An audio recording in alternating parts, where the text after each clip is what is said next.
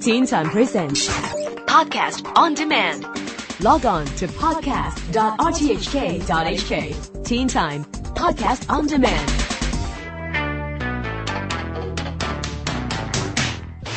This is the Teen Time Science Blog. I'm Neil Chase.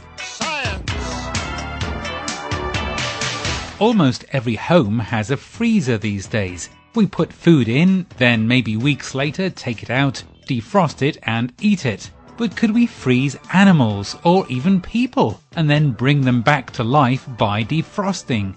The concept of freezing living things for long periods of time is not new, and it is one idea that could help astronauts survive ultra-long journeys in space. But the process is very complicated, as extreme cold causes tissue damage in all mammals. However, it has been successful in fruit flies. Scientists in the Czech Republic managed to chill the larvae of fruit flies to well below freezing, keep them that way for several days, and then defrosted the bugs. The larvae seemed to show no ill effects and grew into normal fruit flies. The difference between tiny fruit flies and larger mammals is great, of course, but it is possible that this research could help us understand how to use ultra-cold temperatures better. Ever since penicillin was discovered in the 1920s, it has been used as an amazing drug that can cure countless different bacterial infections. But since that time, antibiotics like penicillin have been overused or given to patients with conditions that couldn't even be treated in that way. Perhaps as a consequence, many bacterial infections are now resistant to penicillin, and so doctors and researchers are looking at new ways to either create new drugs or to make existing drugs more potent. Recent research at North Carolina University seems to have found a compound that can be added to antibiotics to make them 10 times more potent. That is certainly good news if it is proven to work, but it also happens that with every advance we make in engineering smarter drugs, bacteria also become more resistant to other drugs.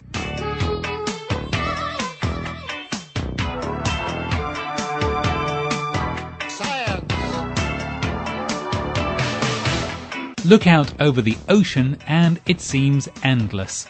However, man is still polluting the seas at an alarming rate, and this is harming delicate ocean ecosystems. Apart from increased CO2 emissions in the air, rivers that flow into the oceans contain ever-increasing amounts of drugs, pesticides, and harmful bacteria. Diseases that we have only seen on land animals are now starting to show up in some sea mammals too. So even though we may think that waste from the land will just disappear in the enormous oceans, that is simply not true. And already we are seeing the effects of years of irresponsible dumping and lack of waste management.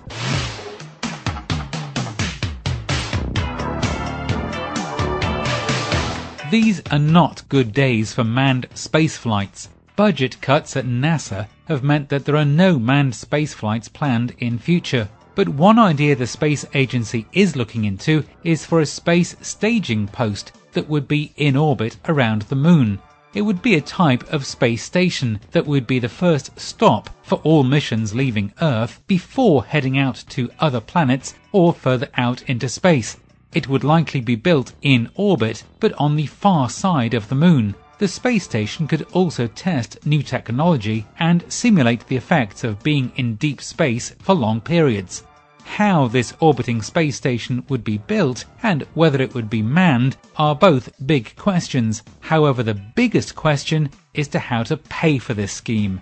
It would be an unbelievably expensive project, and money is in very short supply in the space travel industry at the moment.